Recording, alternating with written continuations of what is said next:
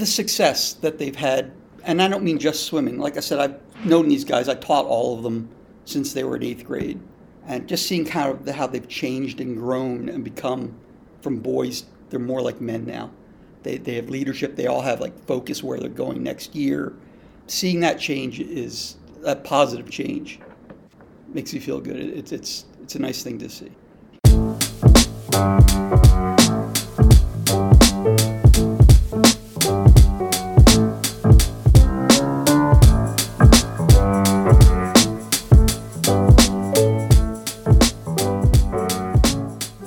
We are now joined by the Wilmington Friends School's head swim coach, Robin LeBauer. Robin, how are you today? I'm well. Before we dive into the boys' incredible swim season, 10-0, conference champs for first time in school history, 3rd overall in the States, I want to first know and have you tell our audience, how did you become the head coach at Wilmington Friends School 16 years ago? Sure. 16 years ago, when I was applying for the job for a teacher here, there's an extensive interview process here, and one of the interviews was with the athletic director. And I thought that was odd because I hadn't put anything on my resume about coaching, nothing. And so I get there, and he's like, "Do you have any coaching experience?" And I'm like, "Well, yeah, actually, I have coached swim teams when I was up in Maine." And he said, "Really? We have an opening on the swim team. The coach just left."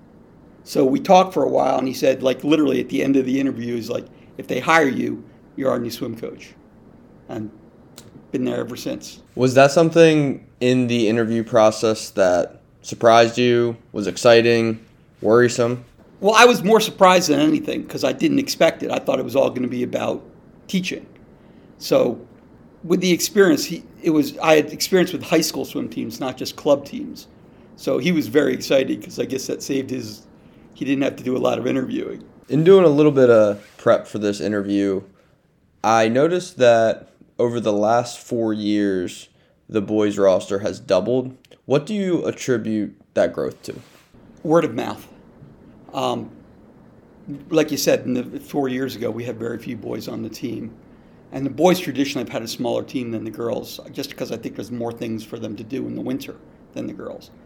But what happens is you get certain kids on the team, and then they find out they like it, and then they talk to their friends, and the friends are like, "Oh, that sounds good." And the fact that they could be on the team, they don't have to be a great swimmer to join the team. And improvements happen a lot quickly. So they would join and have a good experience and tell their friends, and then their friends would join. I mentioned at the top how successful this particular season was. Undefeated, first disc championship in school history, 3rd overall in the state of Delaware. What were your expectations, goals as a group heading into the season? I thought we could do very, very well. The year before, we had a very good season, but it was under the radar. Many other teams thought, because of the pandemic and everything, it was kind of a fluky thing that we did pretty well. And I knew we didn't. We did well because we had really good swimmers.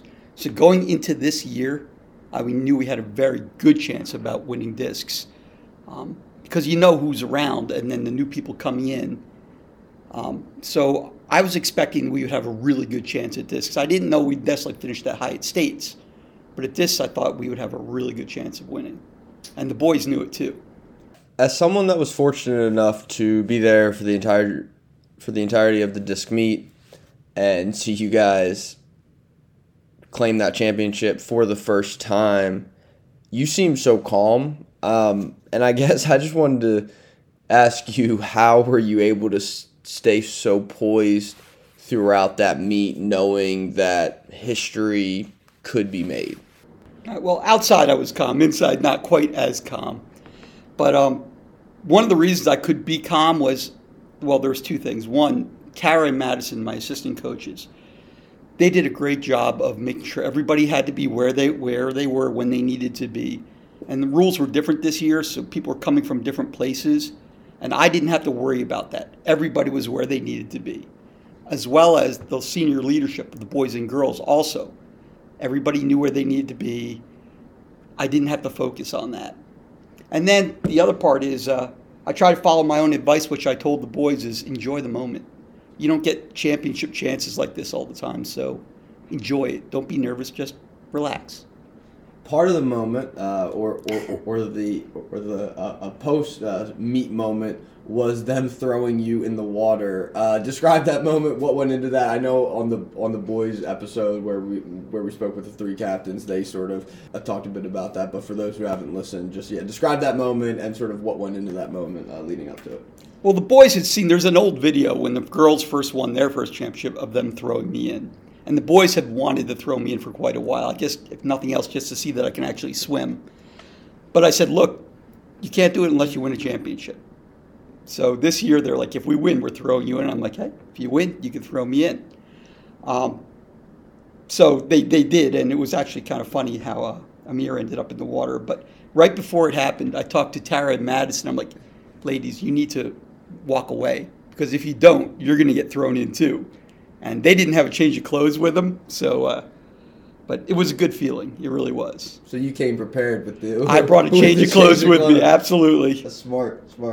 What made this group so special, and in particular, I guess I'd like you to talk about just the senior leadership. Yeah, especially with the seniors, they've been here 4 years. A mere even 5 years. They remember what it was like to not win very much, not to have a lot of, I guess, success on the record. I mean, they were always fast, but just we didn't have enough bodies. So they experienced kind of the bottom, and now they get to leave on top. And just watching them grow and the leadership, and it's just been great to see. They're a very tight unit, so it was just very nice. As you've had some time away from the swim season now, and you are able to reflect back on the class of 2022 and all that they have accomplished, what are you most proud of this particular group? The success that they've had, and I don't mean just swimming. Like I said, I've known these guys. I taught all of them since they were in 8th grade. And just seeing how they've changed and grown and become, from boys, they're more like men now. They have leadership. They all have like focus where they're going next year. Seeing that change is that positive change. Makes you feel good. It's a nice thing to see. In listening to the boys' podcast and them talk about you as a coach and your impact on them, they said something really interesting about you, and I guess this delves into a little bit like coaching philosophy, but they made a note that you always make sure to call out everyone's name as they're on the deck and before they begin their event. And as I think Zaire said it, I was like, oh yeah, he does do that. And I just wanted to ask you, why is that? It's funny when you bring that up. I realize I do that, even though I didn't realize I was doing that. Yeah. And I was thinking about, well, why do I do that? And when you're standing up on the blocks, sometimes you can be a little nervous. Plus, it's nice to know somebody's watching, and watching you specifically. There's nothing worse than swimming a meet or race and having a great race and say, what'd you think? And, oh, I didn't see it. They know I'm watching. So they hear their name, and I guess, I don't know. If nothing else, it breaks that quiet that happens before the start, makes them less nervous maybe. Before we dive into the little Mad Minute segment where we allow the listeners to learn a little bit about you, is there anything else that you might want to touch on before we dive in there? No, I don't think so. I mean, the boys' historic season, it's going to be nice when they come back maybe 10, 15 years from now with their own families, and they can be like, yeah, they see that banner up in the gym, like we were that banner. That's going to be good for them when they come back. I can't believe that I forgot this, but you're too humble to. You were the disc coach of the year. When you received that news, how did that make you feel? Yeah, it's validating. It's nice. It comes from the other coaches. So it's based on the other coaches. We all vote. And it's nice when the other coaches are like, yeah, you did well. It's nice to hear outside people saying, yeah, what you're doing is good. So it's a nice honor to have. All right. Mad Minute, rapid fire. Let's go. Favorite song? Favorite song? Yeah, you're not prepared for these. Well, the problem is I don't know titles very much. I know it's not the Duck song. That's what all the girls have been trying to get me to listen to. Don't really have one. All right, let's try our luck here. Favorite movie? How about She Wore a Yellow Ribbon, which is an old John Wayne movie. Favorite spot on the Wilmington Friends School campus? Interesting. Well, if it's not the cafeteria, I'd say my room. I find my room comfortable. I've been in it for quite a while. What's your favorite meal? You mean what do I eat or which meal is my favorite? If you had, let's say this is your last meal. I really like breakfast. Big breakfast, maybe Eggs Benedict. Favorite swimming practice drill? Kick wars. It's something we figured out a long time ago. Is what we do is we break the kids up into pairs. Put one kid on each end of a kickboard, holding onto it in the middle of the pool. And when we start the whistle, blow the whistle, they both kick. And it's like you have to try and push the other person all the way to the other side. And it's fun. The kids like it, but it's surprising what happens is the girls are generally better than the boys at this. But the boys find ways to win, meaning not always honest ways to win. But they like doing it. It was fun to watch. Favorite moment as a swim coach here at Friends, and you can't say the boys 2022 disc championship.